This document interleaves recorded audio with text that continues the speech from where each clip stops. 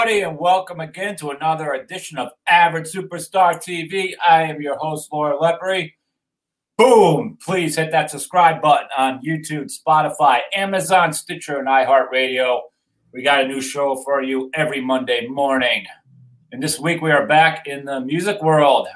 This week's guest is someone who actually I go back to from 1995 originally to the Pennsylvania hardcore scene. I'm really proud of this girl. I've known this girl a long time, and I really think her band is amazing. And with that, I welcome Laura Palmer from the Screamin' Rebel Angels. Hey, Lauren, how are you? Good to see you. Thank you for having me on. Absolutely, long-time friend. So, like 1995, I was like 12. So I started. You might have been, maybe even 11. Who knows?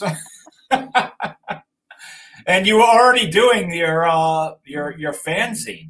I think you had like 4 or 5 issues out, and you with Nick were running your shows at Exit 6 at Newfoundland Fire Hall.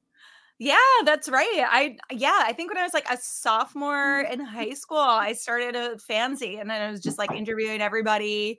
Had a little distro. We put together like punk rock hardcore shows at the Fire Hall. Yeah, it was wild. You had everybody there too, and I'm not sure. I don't know how would even be able to confirm this. I think you're the first.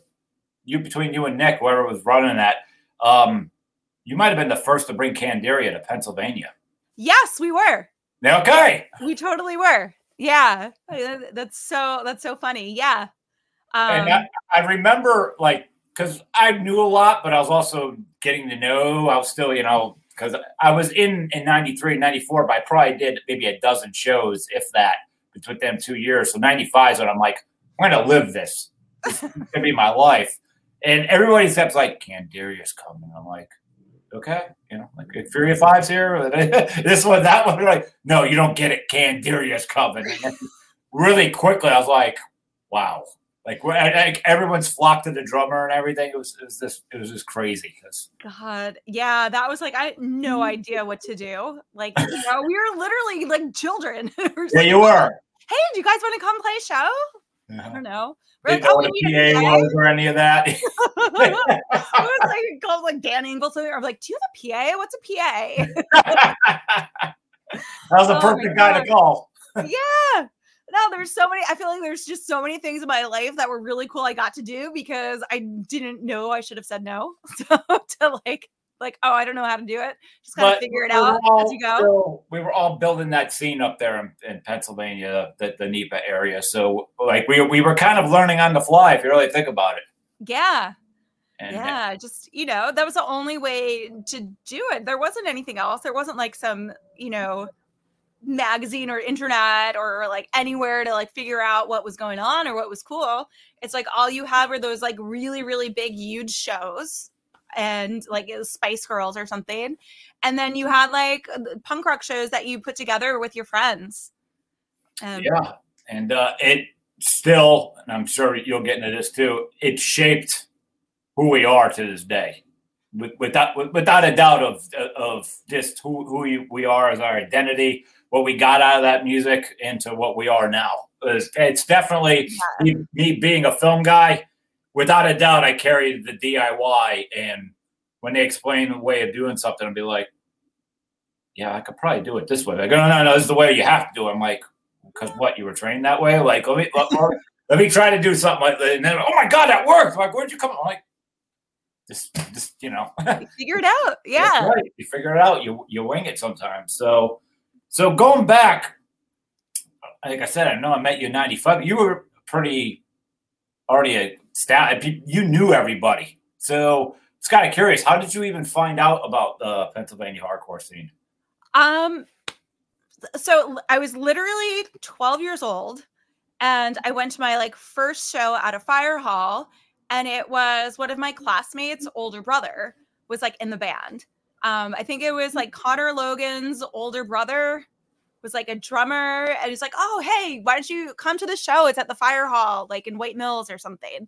And then I just went there and I was like, oh, this is amazing. There was just like so many young people. It was, just It was just like surreal. And then I was just kind of like, all right, what's the next show? And it was really cool to just see people making music, and they were just like right there. It took like I don't want to say it took the mystery out of it, but it took the bit of like that wall between, you know, what you can do and what you can't do, what you should do and what you shouldn't do, as far as like, you know, just like your capabilities. And it goes back to that DIY ethic where we just figure it out. We're like, oh, we want to do this? Cool, let's do it.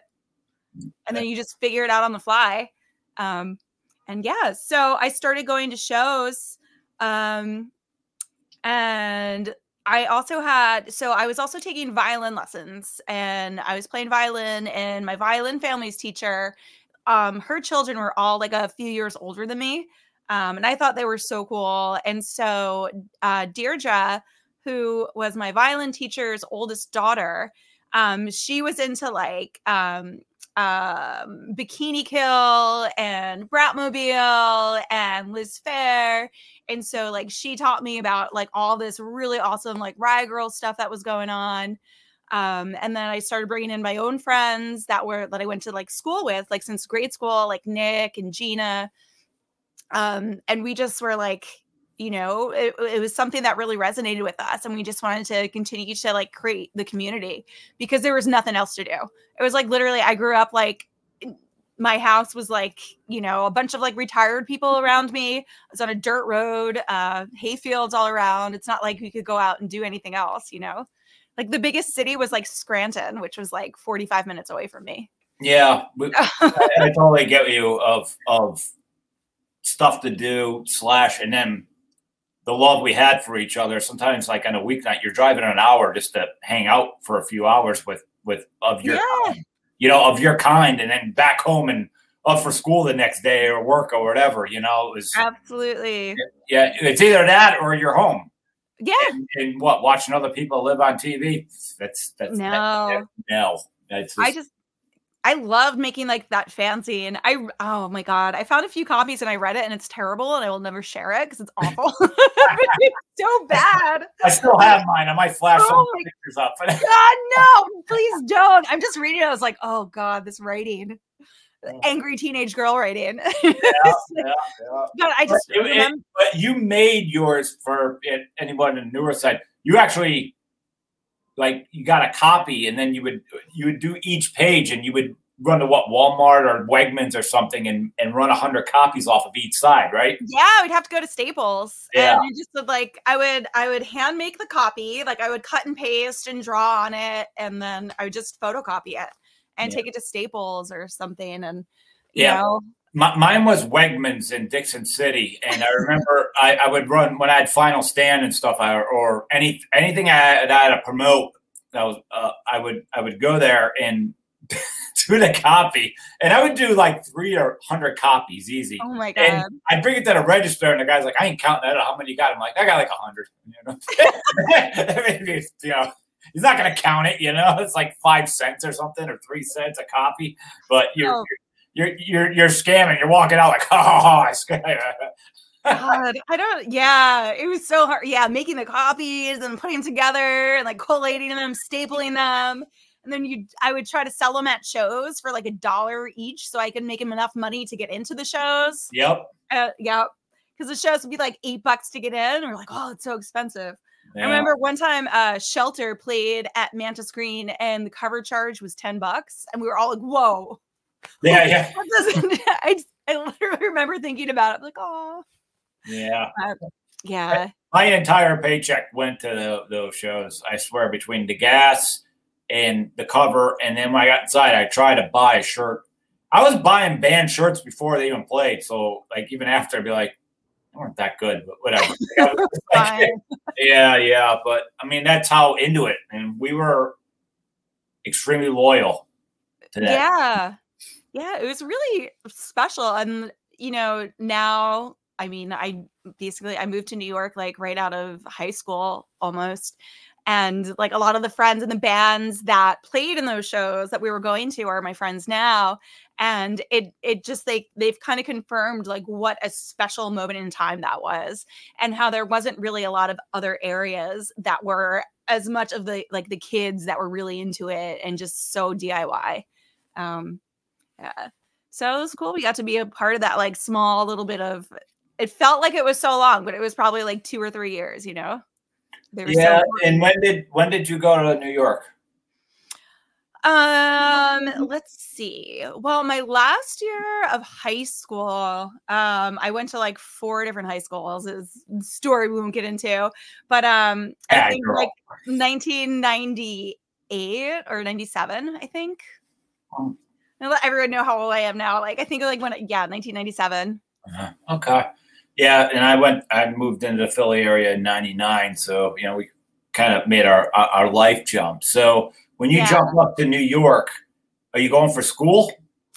Well, I had Just a started going. change. I started going to school in Pennsylvania, and then it just like it was too much working, and so I wanted to go to NYU, but I wound up, you know.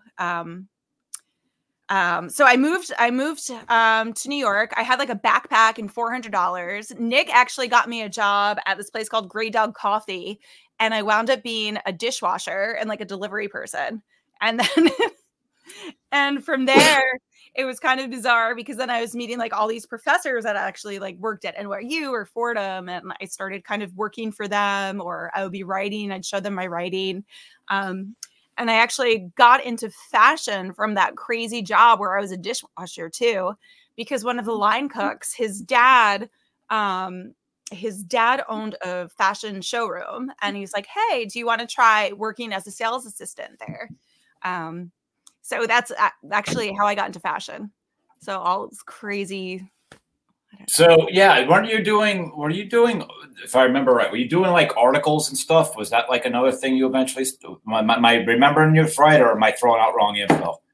I mean, Like I was journalist stuff. I thought you if were I kind was of what?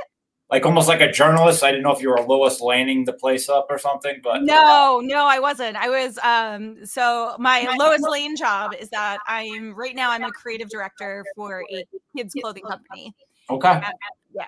So I've been working in fashion basically since then, coinciding alongside my rock and roll music career. Okay. So let's jump right into that. So all of a sudden, I blink and all of a sudden there's Laura in a rockabilly band. So like, where does that come from? Because I love that era. I love rockabilly. It's like weird. It's like I still love hardcore, and now that brother sisterhood is so important to me. But as your life progresses, you get into so much more music, and like I'm obsessed with like the Sun Records and everybody from that label. I mean, it's crazy. But so where did that come from at your end? So I went to my first rockabilly show, I think when I was like 18 or 19. And I was in New York already. And it was somewhere out on Long Island. And I think it was either at a bar or somebody's basement. And I just saw it, and it was like the same like punk rock energy that we had and that same like family. But it was just like an upright bass and like this crazy fashion and these really like catchy songs. And it was like, couples dancing, and it was just really like I felt like I was like in a scene out of a movie. And I just I fell in love with that just because I think at that time it's not that like the hardcore and punk rock will always have a special place in my heart. But I think also as you kind of like grow up and you get older and you just like you're kind of disillusioned by some of these things. And then when I saw rockabilly, I was like, oh my God, this is just really kind of what I need now in my life, and like this family, and it was pretty cool. Yeah. I always said, well, when it came to hardcore, like we were angry kids calling out our government and coming up with solutions, talking about family life, school, and all that. But when you get in the real world, after a while, it's kind of like those songs aren't going to work for you anymore because you have to deal with real life. So, working, it's like the lyrics weren't working. And then as you even age, like you're not talking about like am I going to be healthy as I get older? Or do I need to live? Do I need to live near good hospitals? Where am I going to retire? And all? They don't have that in hardcore right now, so certain songs don't resonate with you. The music doesn't resonate as much. Yeah, I think that's probably what it was too. It's like that was. I mean, when I see like a young new band come out, they're angry and they're all like 20 to 25. I'm like, dude, I have nothing to talk to you guys about. Like, I get it. I was you. I'm not knocking you, but I'm just saying right now, what you're saying, it doesn't flow for me at this moment. In time, like so. It's definitely different things that resonate with you. And I think at that time is exactly what I needed for like punk rock and having that family. Because I had not the most ideal home life. And so that was kind of like the family I created. And I think that being exposed to all of that music that was able to verbalize your anger and like, this isn't right. And to be able to have, just give you like the courage to like sit up and be like, this is wrong. And this is why it's wrong is something that I took with me everywhere. But then after, you take that with you and then you just continue to accumulate experiences and grow and find the stuff that you love and find the stuff that you want to nurture and grow. And sometimes it's not just like that kind of like the angry music that you want to nurture. You want to nurture like the fun music, the hopeful music, the music where you just forget about like your work week and you just want to like dance, So it just really my world just kind of really expanded.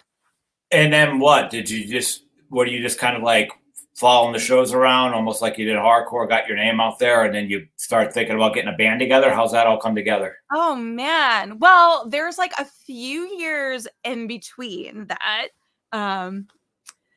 And so I know I was still like when I was still like pretty young, it was like a few years. I didn't really go out. I was super, super shy. I was not probably, like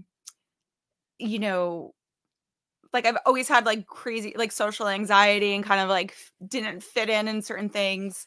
And like I had a major life change basically, probably like around like 24 or something. And then suddenly I was like, wait, I'm going to go out. I'm going to go into music again. And I didn't know how to just be an observer of music. So I was like, well, I'm going to start putting on these festivals. I want to see this kind of music. Like I don't see like these smaller shows. And so I just kind of, again, I started DJing. I started putting together shows. I started, I'd sing a tune with a band like here and there from a show. And then it just kind of grew and grew and grew from that.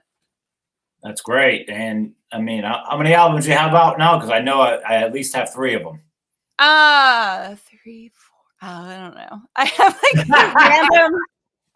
random ones, EPs, singles that come out. I don't know how many full lengths, 2, 3. I don't know, EPs.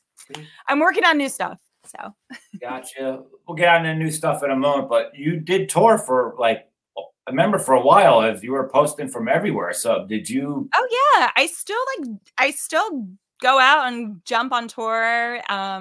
I think after, I haven't been back to Europe since the pandemic. Uh-huh.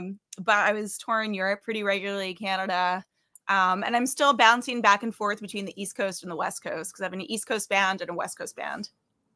So Screamin' Rebel Angels is your East Coast? Screamin' Rebel Angels there's an East Coast lineup and a West Coast lineup. And, yeah, which is it's pretty awesome. It's like Voltron. There's the line and there was the 15 cars. I like that. That's pretty good. Yeah, well, it kind of happened that way because I just go out and I play like upright bass. I mean, I play a bunch of instruments, but playing like upright rockabilly slap bass.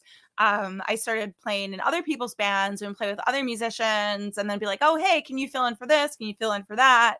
And then my West Coast lineup is actually a lineup that I played with in the Swedish band, the Go-Getters. So I met the guitarist through there and his brother was already playing drums with me. And so we've been kind of playing together since 2017. So it's like almost 6 years playing with like these West Coast guys, the Martinez brothers. I absolutely adore them.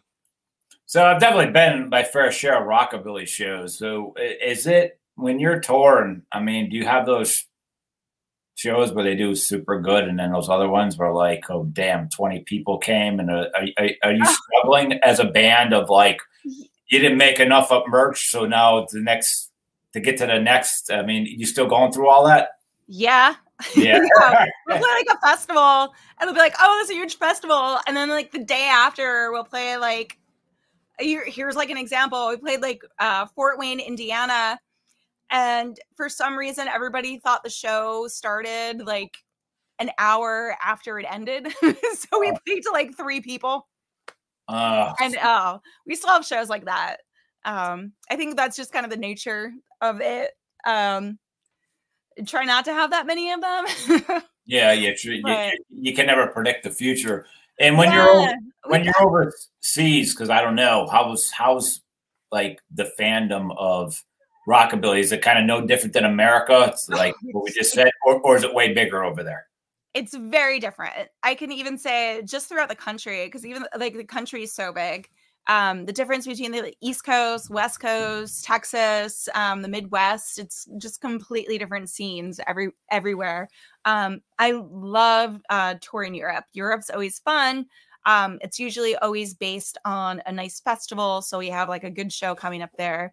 And thankfully we've had some fans, thinking of this one fan, Johan, who has come to every single one of our shows for like years. And I think he's seen us in 7 different countries.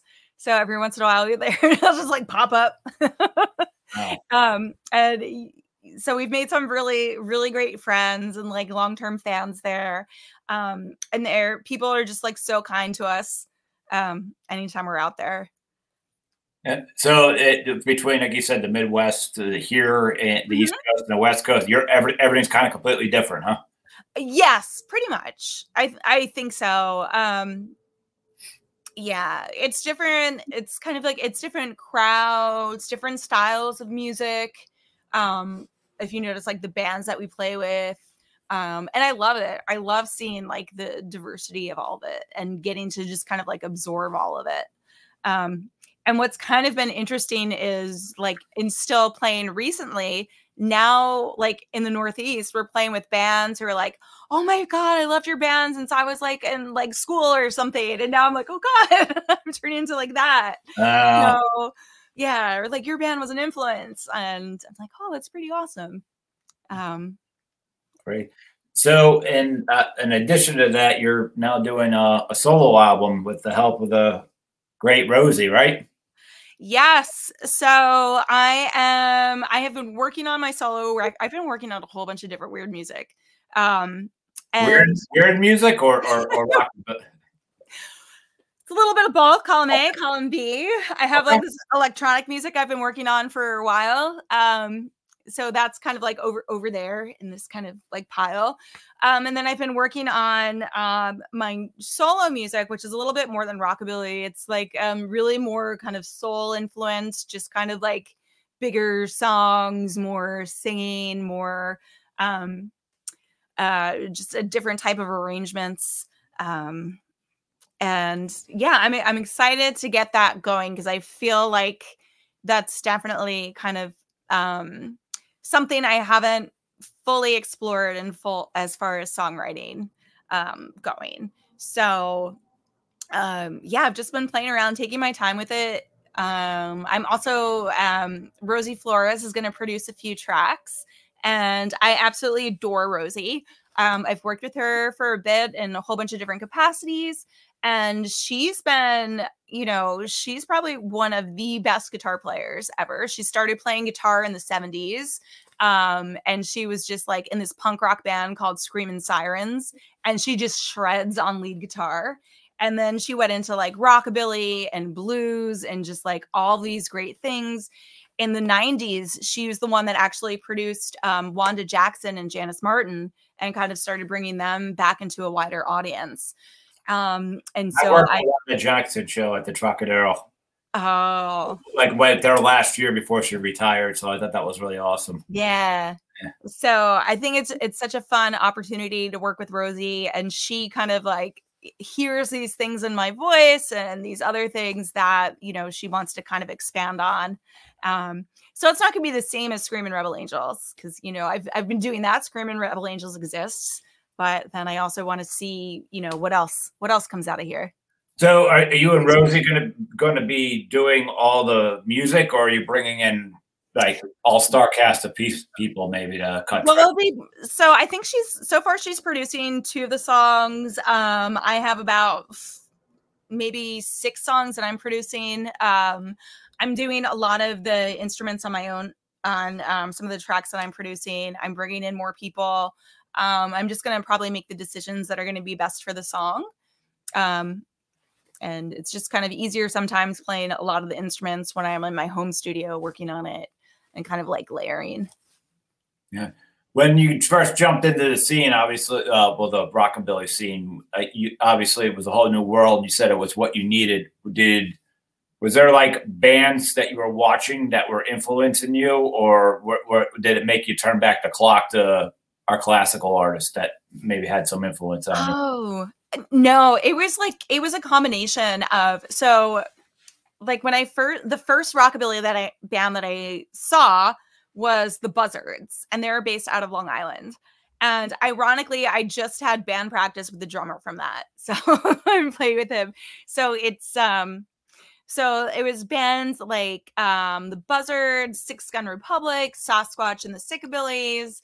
There were Psychocharger, there was Memphis Morticians. There were so many great bands that were just kind of like in New York that were playing, and that they were doing this really cool, new to me kind of stuff. And at the time, it was a mix of like rockabilly, garage, psychobilly, punk rock. It was all just kind of like put in there together. Yeah, and they were just like the caliber of musician that was in all of these bands was just like so amazing to me. So I loved them, and then I loved, like, you know, I think my first, I can actually see it here. All right. When I first got into rockabilly, I got this, and this is just there. So this is Rock and Bones. Do you guys? There you go. Good spot. Did you ever see this? No. So I got this. It is from Rhino Records, and it's like all of these like old kind of like B tracks of like rockabilly songs, like Charlie Feathers, Janice Martin, Jack Scott, Johnny Carroll, Jackie DeShannon, Pat Cup, and it was just like all of this. And I remember getting this compilation 4 CDs and just being like, it's like punk rock, but it was so much fun. So I just really connected to the music that was going on right now, and then the original era, like rockabilly. And then it wasn't until like much later that I kind of like got into the 90s like revival of it, and like hearing like what was going on in the 70s, 80s, and 90s. So to me, it was like what my friends were doing, and it was like, you know, the original Cats from like the 50s. Yes, I love it. Yeah, but oh my God, this was the best. This is like out of print. Oh, this is like 100 tracks of just like random rockabilly goodness. And then from there's also Lux and Ivy had from the Cramps. They put together on, I think it was WFMU Records, like their favorite hits. So it was like Lux and Ivory's favorites, like volume 1 through 7. So, and that was like all the kooky, bizarre stuff, because the Cramps were like the world's greatest cover bands. Like they didn't write any of their music. Everything was one of the best bands ever, though. Honestly, yes, best bands ever. Absolutely, they had such good taste. So then, just like between like those compilations, like Lux and Ivy's compilations, and then just, you know, just digging through and kind of discovering everything, just that opened up this whole crazy world of like rockabilly and like kooky rhythm and blues and all that fun stuff. Garage. I dig it. So what did you get out of you? If you said if it was all over tomorrow, what did you get out of all the music? What do you mean? Just what what is it to you? Your entire thing about your entire era of music. How did it shape you? How did music shape me? Yep. The ability to figure out things for myself, the ability to like get in there and just like, if I want to do something, I will figure out how to do it. I will work at it. I don't care if I will suck at it. I will fail at it a whole bunch of times. There will be zero shame in it, and I'll just keep on working at it. And that'll be like part of the journey is like messing it up and, you know, learning from like these mistakes and then just, you know, being able to go at it. And I think that coming to it from punk rock, from like original era, one take only rockabilly, you know, Sun Records, the mistakes are fine. Sometimes the mistakes are the things that make it a little bit special. But yeah, I think that is definitely music. Just trying to like figure it out and fuck it up and figure it out. Good wording. I like all that. That's great. So outside of the solo album coming up, I mean, do you have other things going on in your head of musically you want to accomplish? Yeah. Yes. Or it's going to keep coming. Yeah, they'll probably just keep coming too. Yeah, it'll keep coming. So I'm finally this is so I feel like such a like I'm doing 10 million things at once, but that's just how my head operates. So music-wise, Screamin' Rebel Angels, we're playing festivals, we're going on tour, we're playing like shows. That's super fun. I have the solo record, and then I do this like ambient synthscapes. That's all kind of like electronic stuff that just it just calms me down. I love it. It's just kind of like just noises that calm me. I don't know, but they're like really they're really like unsettling and kind of like creepy. So I make all that just like nonstop, just playing together. And I think it's like might be like, I don't know if it's too bizarre to release, but then also a part of me is like, I love doing this so much. I don't know if I'm ready to be vulnerable to share it with the world. Like my weird, like dystopian synthscapes. Well, we'll all be on standby waiting anxiously when you do. Awesome. I guess we're ready to wrap that up here. So what, is there any plugs, any shows coming up? Feel free to, or anyone, how they can contact you, feel free to drop that. You can just at Screamin' Rebel Angels on Instagram or on the internet. There's no G in Screamin', or look me up at Laura Rebel Angel. Feel free to reach out, book me for shows, do stuff. Awesome. Laura, you're a great human. I'm so glad we're still chatting and staying. Hey, you're awesome. You are awesome. Can you say Hana for me? Say what? Hana? Hana? Yeah. Okay, Hana. All right, cool. Awesome. All right, well, Laura, thank you so much for stopping by, and I thank this audience for once again taking the time to check out the show. Please hit that subscribe button on YouTube, Spotify, Amazon, Stitcher, and iHeartRadio. And with that, I say the party.